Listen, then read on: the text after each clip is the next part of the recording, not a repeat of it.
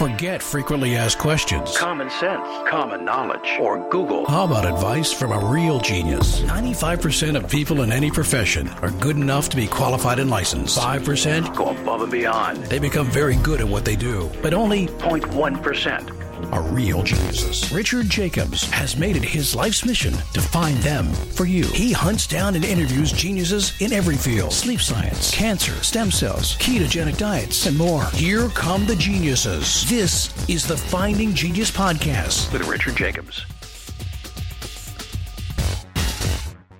Hello, this is Richard Jacobs with the Finding Genius Podcast, now part of the Finding Genius Foundation. My guest is Michael Snyder. He's the chair of the Department of Genetics from 2009 to present. He's a director of the Center for Genomics and Personalized Medicine, also from 2009. This is at Stanford. We're going to talk about his work in Snyder Lab, and we're going to look at what's called glucotypes, how different people manifest and show their blood sugar, and how they deal with it, before or after they eat, etc. It promises to be a very interesting call. So, Michael, welcome and thank you for coming. Great to be here. Excellent. Well, tell me a bit about your background first, how you got into looking at, glucotypes and blood sugar and things like that. Sure. So, I'm a professor at Stanford. I've been an academic for a long time. I think we first got interested in the space when we realized that the healthcare system is broken. First of all, it's really sick care, not health care. We tend to treat people when they're ill rather than keep them healthy.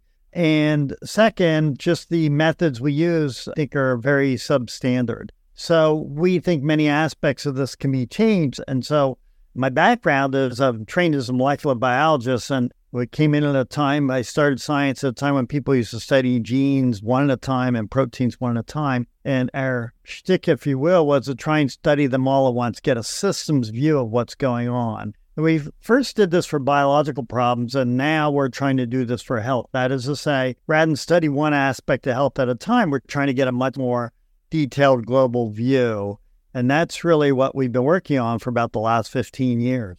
In particular, are you working with Lifestyle Libres and Dexcoms and continuous glucose monitors, or where does the glucotype work come in?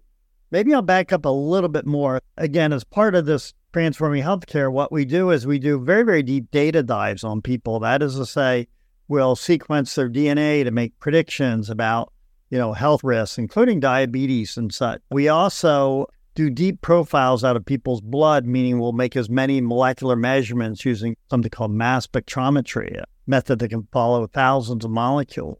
And then we got interested in the wearable space, and that would mean smartwatches and glucose monitors roughly about 10 years ago. And we realized these are powerful devices for following people continuously. And so from smartwatches, we show we can actually detect when people are getting ill before they have symptoms even. So we can tell you 80% of the time whether you're coming down with in advance. Yeah, it's pretty cool. If you can, just briefly about that, is that proprietary? What are some of the factors that showed you someone was getting sick?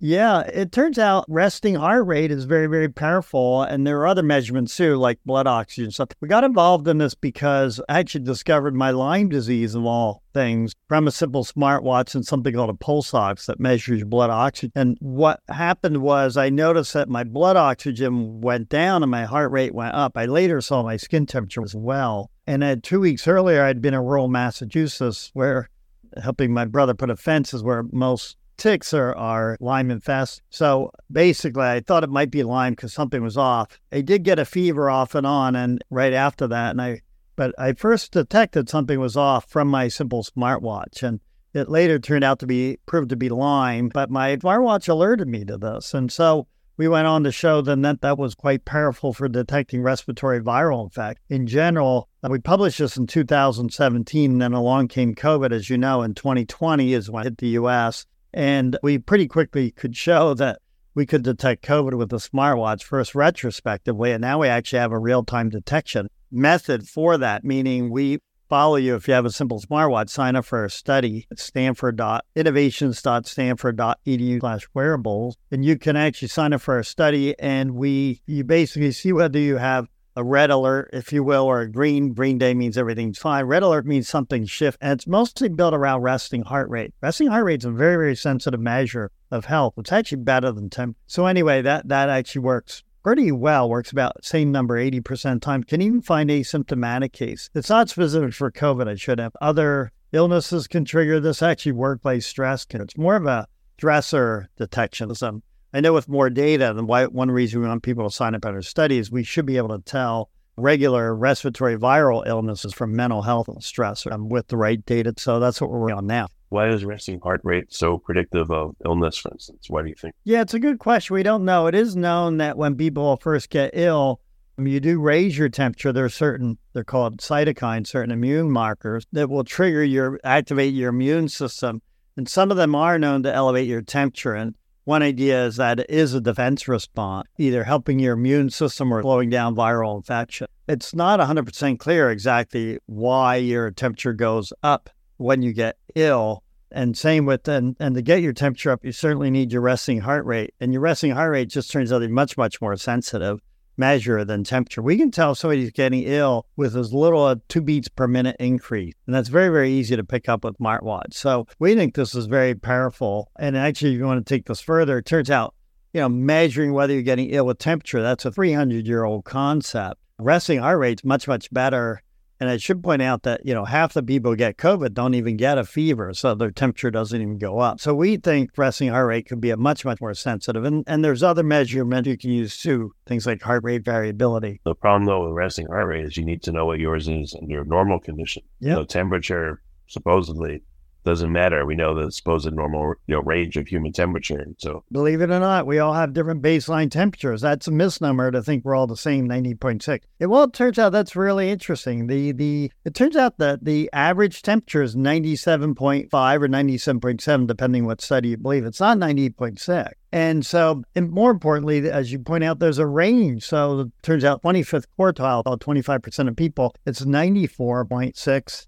And for the upper end, the 75th quartile, it's 99.1. So people have very wide range of their baseline temperature. So actually, it's important to know what your baseline is so that if you do see this shift, you can really tell what's going on. We think it's very, very powerful. So do you have a simple protocol or a set of biomarkers that people should test, let's say, every 6 months to have a baseline? Let's say they do their gut microbiome and they look at their basal temperature, and they look at their heart rate, variability, and they look at their resting heart rate, XYZ. Then if anything starts changing, at least they know their baseline and they can know what's going on. Yeah, great question. I think the answer is that, you want to have a smartwatch so you can follow this 24/7, or a ring. There are rings that can do this too, the Oura Ring, for example. The reason they're so powerful is because they do follow you 24/7. It's very easy to get a baseline. And we build our baseline around people's what's called circadian pattern, what's going on, because it can vary during time of day. But we know what your baseline is at different times of day, and then it's very easy to detect a shift from that baseline. So I think the smartwatches will be very, very powerful health monitors of the future. Right now, they're mostly used for research, but at some point they will become, I believe, health monitors of the future. And so I think right now you can do that. You can join our study, for example. We can tell you when you're shifting from your base. Now, there will be other things that can trigger these shifts. A good example is if you binge drinking, you will actually elevate your heart rate from, 24 hours or more. And so that will trigger, in our case, these alerts, these red alerts. Same with, stressors of various sorts. But we still think that's powerful to know when you're stressed, either mentally or physically. And so actually we think tracking this with smartwatch can be very, very powerful. And the methods we set up, they're actually applicable to all kinds of devices. Apple, Fitbit. I have my own company. I'm a little conflicted. Sensomics, although they're not direct to consumer. But anyway, we think that, wearables are going to be super powerful for tracking health in the future. And then I do think other kinds of measurement. Another thing we've set up recently is something called microsampling, where you do little pricks of blood. I know what this is going to sound like. You do little pricks of blood, mail it in, and we can measure 2,200 molecules. And so there, we actually formed a company around this called YOLO, IOLLO. They actually are commercializing as a version that basically where you do little pricks of blood on your shoulder. It doesn't hurt. You mail it in. We will measure over 500 metabolites that turn out to be very powerful wellness markers, things around kidney, liver, even mental health markers will show up in this. And there we're recommending every 3 months or so people should measure themselves. And so we think that could, a powerful regime in the future. That is to say, you'll measure yourself. We don't know how often you should really be measuring yourself biochemically? It's a good question. Before we continue, I've been personally funding the Finding Genius podcast for 4.5 years now, which has led to 2,700 plus interviews of clinicians, researchers, scientists, CEOs, and other amazing people who are working to advance science and improve our lives and our world. Even though this podcast gets 100,000 plus downloads a month, we need your help to reach hundreds of thousands more worldwide. Please visit findinggeniuspodcast.com and click on Support Us. We have 3 levels of membership from $10 to $49 a month, including perks such as the ability to see ahead in our interview calendar and ask questions of upcoming guests, transcripts of podcasts you're interested in, the ability to request specific topics or guests, and more. Visit findinggeniuspodcast.com and click Support Us today. Now back to the show. Starting to do experiments where, let's say, a cohort will change their diet, look at how all the markers change, or a person does something that is stressful and looks at how the markers change. Right now, it sounds like you can see things change, but how predictive are your models, and what can they see in the future? Yeah, great question. So what we're doing in the lab is we have this very deep research study where we're literally measuring people every 3 months while they're healthy and measuring, thousands of molecules. We also sequence their DNA to make predictions about their genetic risk, and we have wearables on these folks. So it's a cohort of a little over 100 people that we've been tracking for over 10 years now. And it turns out it's quite powerful. We do detect when people shift from their baseline. And in fact, just in the first 3.5 years, half the people learned something pretty important about their health pre-symptomatically, meaning before they had symptoms. We could actually see something was shifted off. And sometimes it was wearable, sometimes it was a biochemical measurement, sometimes we predicted it from the genome of all things. And we caught cases like early lymphoma, caught 2 cases of precancers that can convert to aggressive cancers, 2 people with serious heart issues. So it turns out as 109 people, we had a major health discovery on, though we really found something. How did you know what you found? Like the lymphoma people, let's say. I don't know what you can give an example of, obviously without names, but how did you know if you found X that it meant Y? Yeah, great question. So I'll give you the case for the lymphoma. We were doing, as part of this, we were doing limited amount of imaging with ultrasound. And we saw this person had both an enlarged spleen, but also had several biochemical markers that were off, blood mark. And so we knew something wasn't right. And so they then did follow-up, and sure enough, they did more standard clinical tests. So what we're doing, again, is a research study, but it does uncover things that are off. And again, this is all pre-symptomatically. This person didn't know they had lymphoma, but we discovered they had a large spleen. And one way to look at this is we're making so many measurements on people. It's like if you think of your health as a 1,000-piece jigsaw puzzle, we're trying to measure 500 or 600 pieces. Today in the healthcare system, they measure 5 or 6. We're just measuring people so much more deeply that we'll see when things are off, again, before symptoms appear, and then they can get treated. This person's been totally under control ever since we discovered this because we caught it early. Now, we have spun off. I'm a believer academics are great. Proof of principle, we're good at discovery, but we're not so good at scaling. So we formed a company around this. Does a medical version, not quite as deep as the research version, but much more clinically actionable information. And on top of that, they do whole body MRI. And MRI is great for catching cancer. If you ask anyone in today's world, should you do whole body MRI? 100% of physicians will say, absolutely not.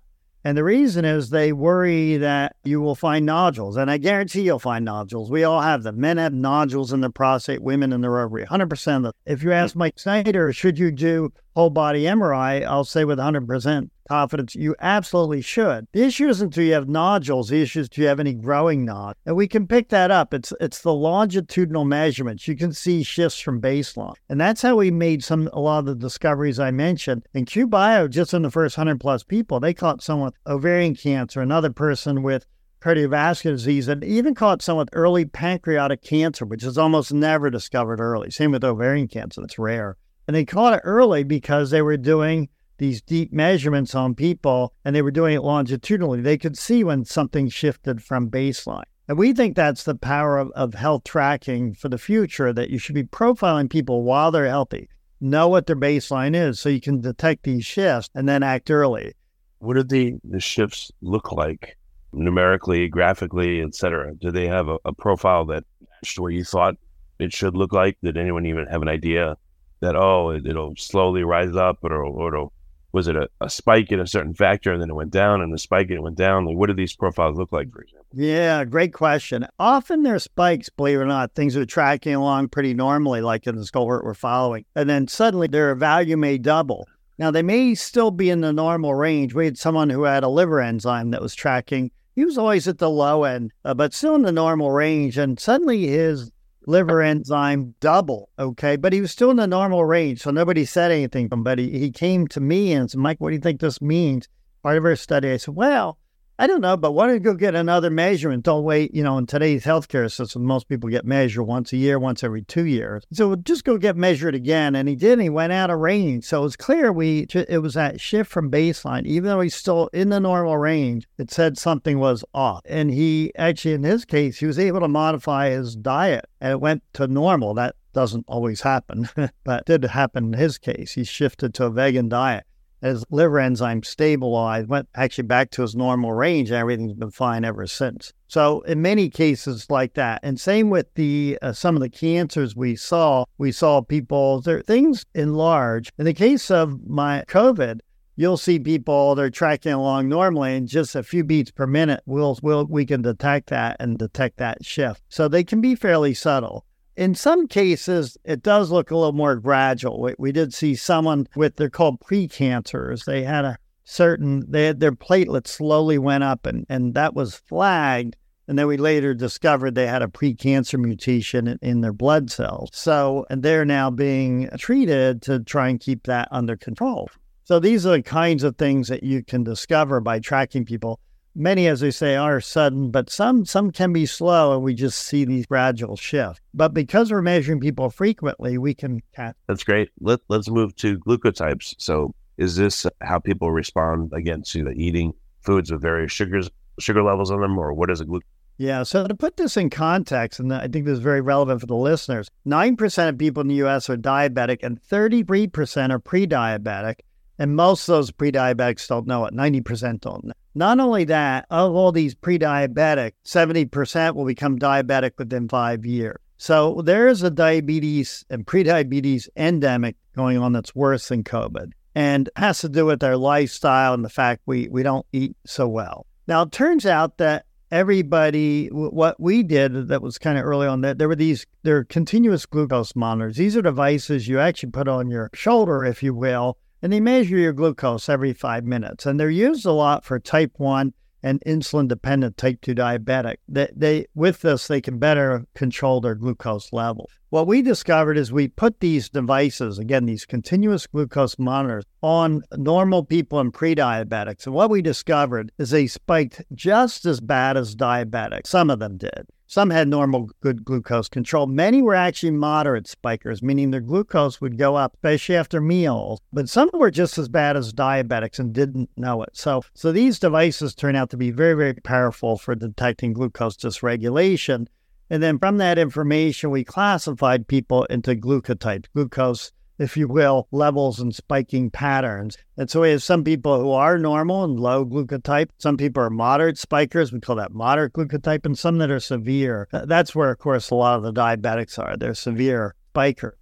A while back, we had the Dexcom, I don't know, G6, whatever it was. My wife would eat, let's say have a soda, and hers would spike really high to 250 and then crash, 30, 40 minutes later, 50, 60. When I would have stuff like that, it would go high, maybe 170, 180, and it would then come down slower. So we saw a dramatic difference based on, us eating the same thing or drinking the same thing. We would go to restaurants, and one restaurant we'd have let's say chicken and rice, and it would go up to 130. Another one, the same meal. I guess they made it with different oils or whatever. It went up to 180. So we noticed that. If we went for a walk immediately after eating a meal where our sugars were high, we could get the 20, 30 points to come down, after, let's say, 20 minutes of walking. We saw things like that, but not much explanation of them.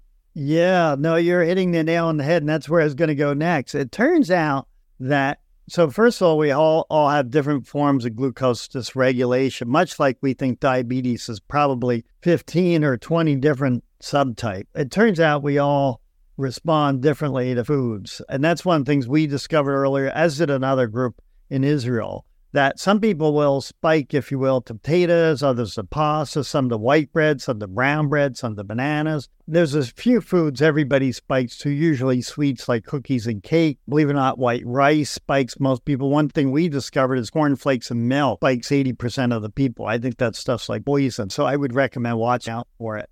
So, and what you say is true. The magnitude of the spike then is very, very different amongst different people and the types of food.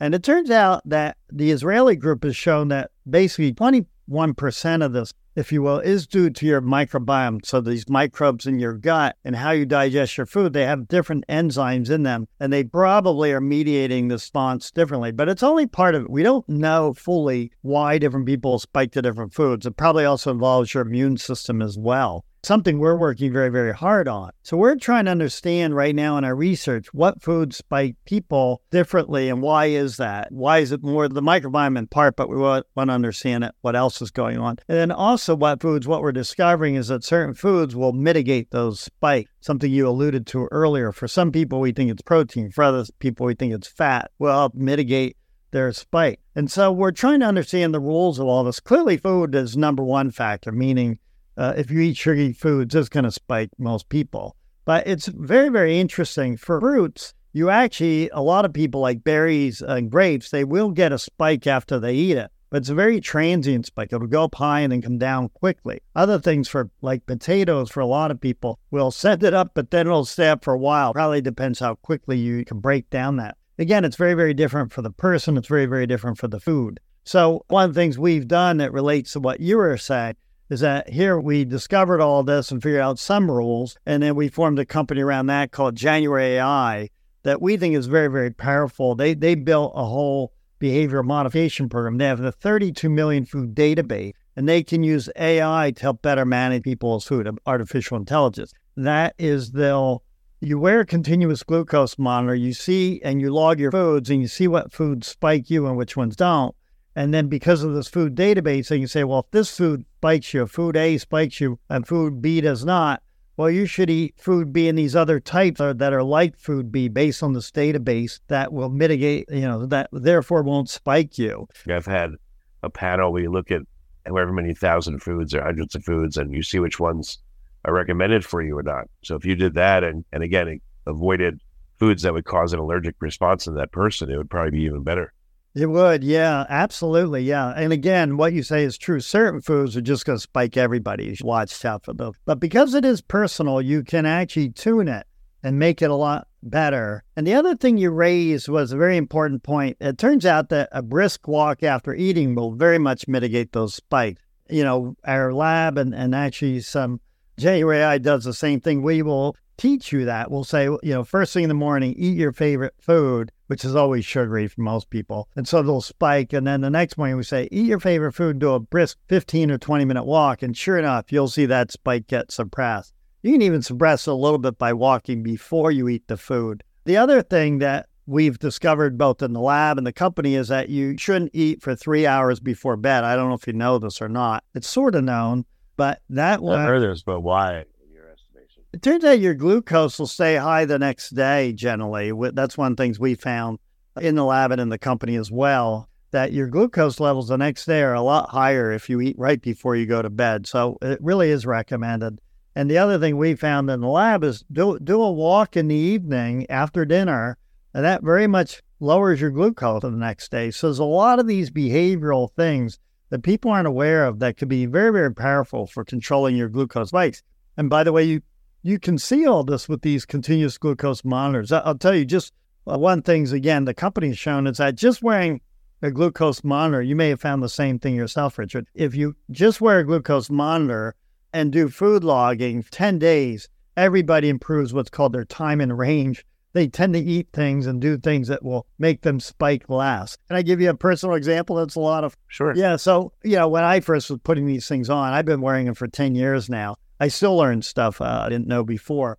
But I remember early on, I put these on, and because I'm diabetic, I'm a weird type 2 diabetic, I spiked a lot of things. Well, one thing I ate was a pulled pork sandwich. Ate this thing, and suddenly my glucose went up to 350. I couldn't believe it. I said this to somebody, and he said, Mike, everybody knows pulled pork has sugar in it. Well, I didn't know, but a lot of these things are obvious in hindsight, but you don't realize it till you actually see it. So they're very, very powerful devices. You mentioned an immune response. What does that look like when someone has one? Is that where the heart rate variability goes down, or the resting heart rate goes up, or like what happens? Well, the standard assay for immune response would be you would see something called C-reactive protein, or these immune markers called cytokines go up. So we have seen that with certain, like people who are diabetic tend to have higher inflammation, will have elevated levels of these cytokines and CRP. That's pretty common. So you can actually measure this, and those you go to a physician, you actually can get something called a hemoglobin A1C test, who, by the way, for glucose levels, you can get that at Walmart. I think people should get measured for this stuff a lot more frequently. And anyway, it does turn out, we think that, when your glucose levels are running high, it does stimulate a lot of your inflammation mark. One of the things we discovered as well is that with this microsampling that I mentioned, where you can do pricks of blood and you mail it in, we'll measure thousands of molecules, we actually discovered that we had 32 people drink an Ensure shake, this thing you can get in a CVS. And it turns out that everybody reacted to that shake differently. Some people, their carbs went up, others it went down. Some people's their amino acids. What the interesting result was that for some people, the shake actually suppressed inflammation markers, the cytokines, things I talked about. But for other people, it actually stimulated them, meaning they got inflammation when they drank that shake. Same shake caused different responses in your immune response. And we think this is a big deal because 10% of people have inflammatory bowel syndrome. A lot of people get very irritated after certain things they eat, and they often don't know what's causing it. I think we're in a position to figure this out now, what foods are causing inflammation for what people. And so I really transformed the way we're eating, not just with glucose, but with inflammatory markers. Like I told you, I did a test for food allergies, but I bet you that these devices, properly tuned and understood, could reveal that without you having to take such a test. Like, have you done like cereal eating? Not eating cereal, but cereal eating, meaning like I eat one thing and I look at all my biomarkers before and after. I eat one more thing and I do the same.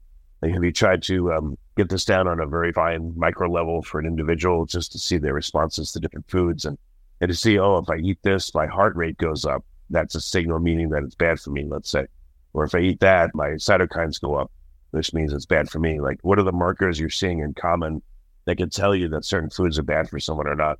Yeah, great question. Well, the markers you would use for inflammation would be the cytokine assays and the C-reactive protein, CR. Those are standard inflammation markers. So, and we do follow that. So we've done some of those studies. There's a lot of studies to do, so there's still a lot of work ahead. But we've done a lot with glucose, I mentioned already, in these continuous glucose monitors. We've done this study with this Ensure shake and doing very deep profiles where we look at their metabolites and their protein, standard immune markers and things like that.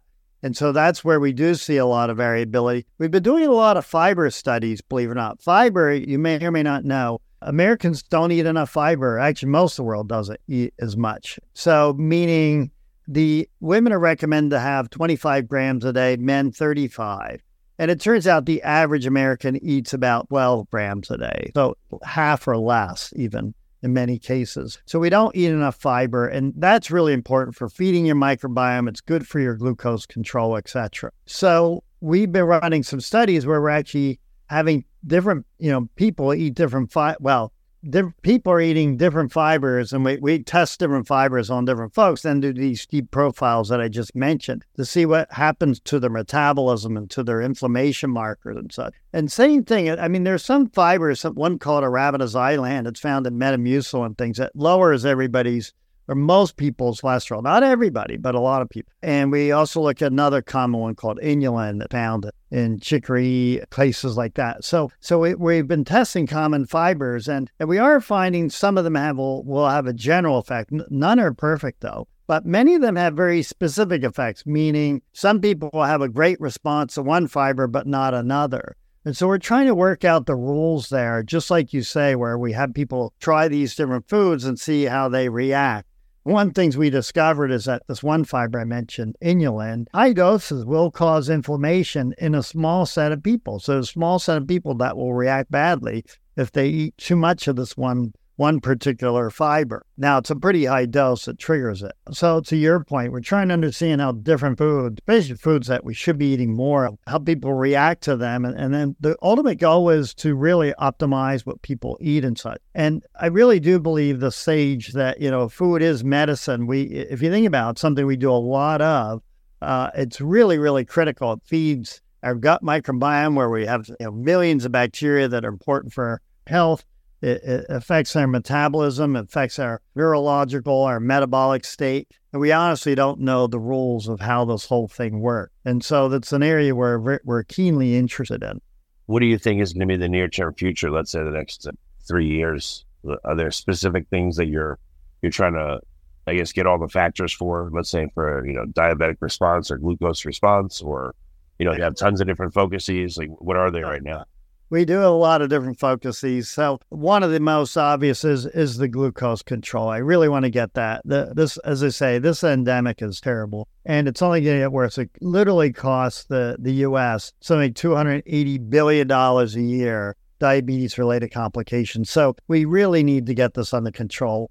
And these monitors, I think, are going to be super, super powerful for this. And we think lifestyle interventions will be powerful. We just had, at my company, January AI, just had a paper out showing that a very simple platform using this behavioral modification and continuous glucose monitors actually help people lose weight, improve their glucose time in range, improve their glucotype, if you will. And the net result is, these people are presumably living better, healthier lives. And we think that this will be the future. In Europe, these devices, continuous glucose monitors, they're over the counter, meaning you can walk into a store and buy them right off. Here, you still need a physician. I think they will become over the counter at some point.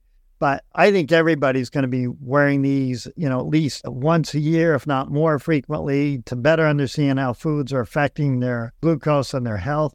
And so I do think this will move out very, very quickly. I think the wearables for disease detection, like the smartwatch, as I said, for detecting infectious disease, mental health, that's all going to roll out in the next few years too. It already is, in fact. Most smartwatches have stress detectors. They won't call them infectious disease because that's a medical diagnosis. You can't really do that. But based on our work, a lot of people are showing that you can pick up stressors from a simple smartwatch. Smartwatches and glucose monitors are going to be super powerful, spread very, very quickly. I think they'll get incorporated into people's healthcare. I hope this idea of frequent monitoring with, these microsamplings, these blood samplings, like I mentioned, for yellow will move out quickly. I think in the longer term, it might take more than 3 years, but I hope within 10 years, everybody's getting deep data dyes like what QBio does, where we get whole body MRIs. I think they'll be very, very fast together with deep biochemical measurements, so we can get a much, much clearer picture of people's health while they're healthy, not wait till they get ill and symptoms. Follow them while they're healthy. And that's what's powerful about everything we're doing. We're trying to track people while they're healthy so we can see these shifts from their baseline and catch disease early and then try and keep them healthy. And in many cases, it's a simple lifestyle effect. I can tell you another story. Everybody wears a smartwatch. If they're tracking their steps, pretty much everybody, when they get to 9,600, figures out how to walk another 400 steps. Basically boot them up to 10,000. And if you do that after dinner, you're doing yourself a favor. So I think these things are behavior modification devices. Definitely. I've seen that with myself, my wife, with other people. What percentage of people just don't want to know? That I feel like I'm like that sometimes. I don't want to know. I don't want to have a cancer that I have to treat or this, that, or the other. What do you do with they significant? I think we got to break that mindset. I think that's an education thing. And what you say, it is really true. A lot of people, they're scared of what they might learn. But the consequences of not knowing are much, much worse. And the analogy I like to use is a car, your car dashboard. Your car dashboard, so your car has lots of sensors on it. And a subset of that information goes to your dashboard. The obvious ones are, your gas, be it speedometer. But you have other sensors that are following your engine health, if you will, and check engine light. And you wouldn't want to not have that, meaning you want to have that go off if something's wrong so that you can take your car in and get it fixed before, basically totally trash. And I think the same thing's true for your health. I think you want to be tracking all these things so you can catch this stuff. And I can tell you, The cases I mentioned in the lab, these 49 out of 109 people where we caught something early, some of them were a big deal. Same with QBio. They found a whole bunch of really important stuff. Again, all pre-symptomatic. So in the end, people are really, really grateful. You worry a little bit, but I think you just got to know so that you can act early. And if you wait till it's late, it's very, very hard to fix people. As you probably know, metastatic cancer is almost impossible to cure. But you catch it early, you can almost always cure it. I think that's the mindset we need to change. I think that's just an education problem, by the way, too, because keeping people healthy should makes them more productive, would keep them out of the hospital longer, which is really, really expensive. Some areas you can easily make strong economic justifications for wanting to do this health tracking. Yeah, no, it makes sense. Excellent. Well, very good, Mike. It sounds like you're like a beehive of activity at the Snyder Lab. What's the best place for people to keep tabs on your work and to find out what you're doing? Where can they go? Yeah, well, one place is our study. If you go to the Snyder Lab, just look up Snyder Lab. You'll see research studies there. We offer a suite of them. You're welcome to do that. You also can reach out to me directly, M as in Michael, P as in Paul, Snyder, SNYDER, at stanford.edu. And I'm happy to respond. I'll see you, the person who runs our study. And if you're able to put a little flag up on the podcast where I can send you the link where people could actually go as well so they could see this. But if it's radio, that's hard to do, I know. So. No, we can put it into the show notes because we'll post the podcast. So yeah, we can do that, no problem. That'd be fantastic. Yeah, and that way people can see the suite of studies. We offer some really exciting studies in the area of glucose monitoring, continuous glucose monitoring. Others in the area of wearables. Some of them are easy. Some of them are a lot more work. Some you have to be near our lab in the Bay Area. But in general, there are many studies that are remote, can be run anywhere. And certainly you're welcome to see, for some of the stuff we spun off commercially, you're certainly welcome to try those as well. And I can figure out how to send you that link a link to those if you like as well there. Yeah, that's great. Thank you. And thanks for coming on the podcast, Mike. I appreciate it. Thanks for having me. It's been fun. Okay. Bye. If you like this podcast, please click the link in the description to subscribe and review us on iTunes. You've been listening to the Finding Genius podcast with Richard Jacobs. If you like what you hear, be sure to review and subscribe to the Finding Genius podcast on iTunes or wherever you listen to podcasts. And want to be smarter than everybody else? Become a premium member at findinggeniuspodcast.com. This podcast is for information only. No advice of any kind is being given. Any action you take or don't take as a result of listening is your sole responsibility. Consult professionals when advice is needed.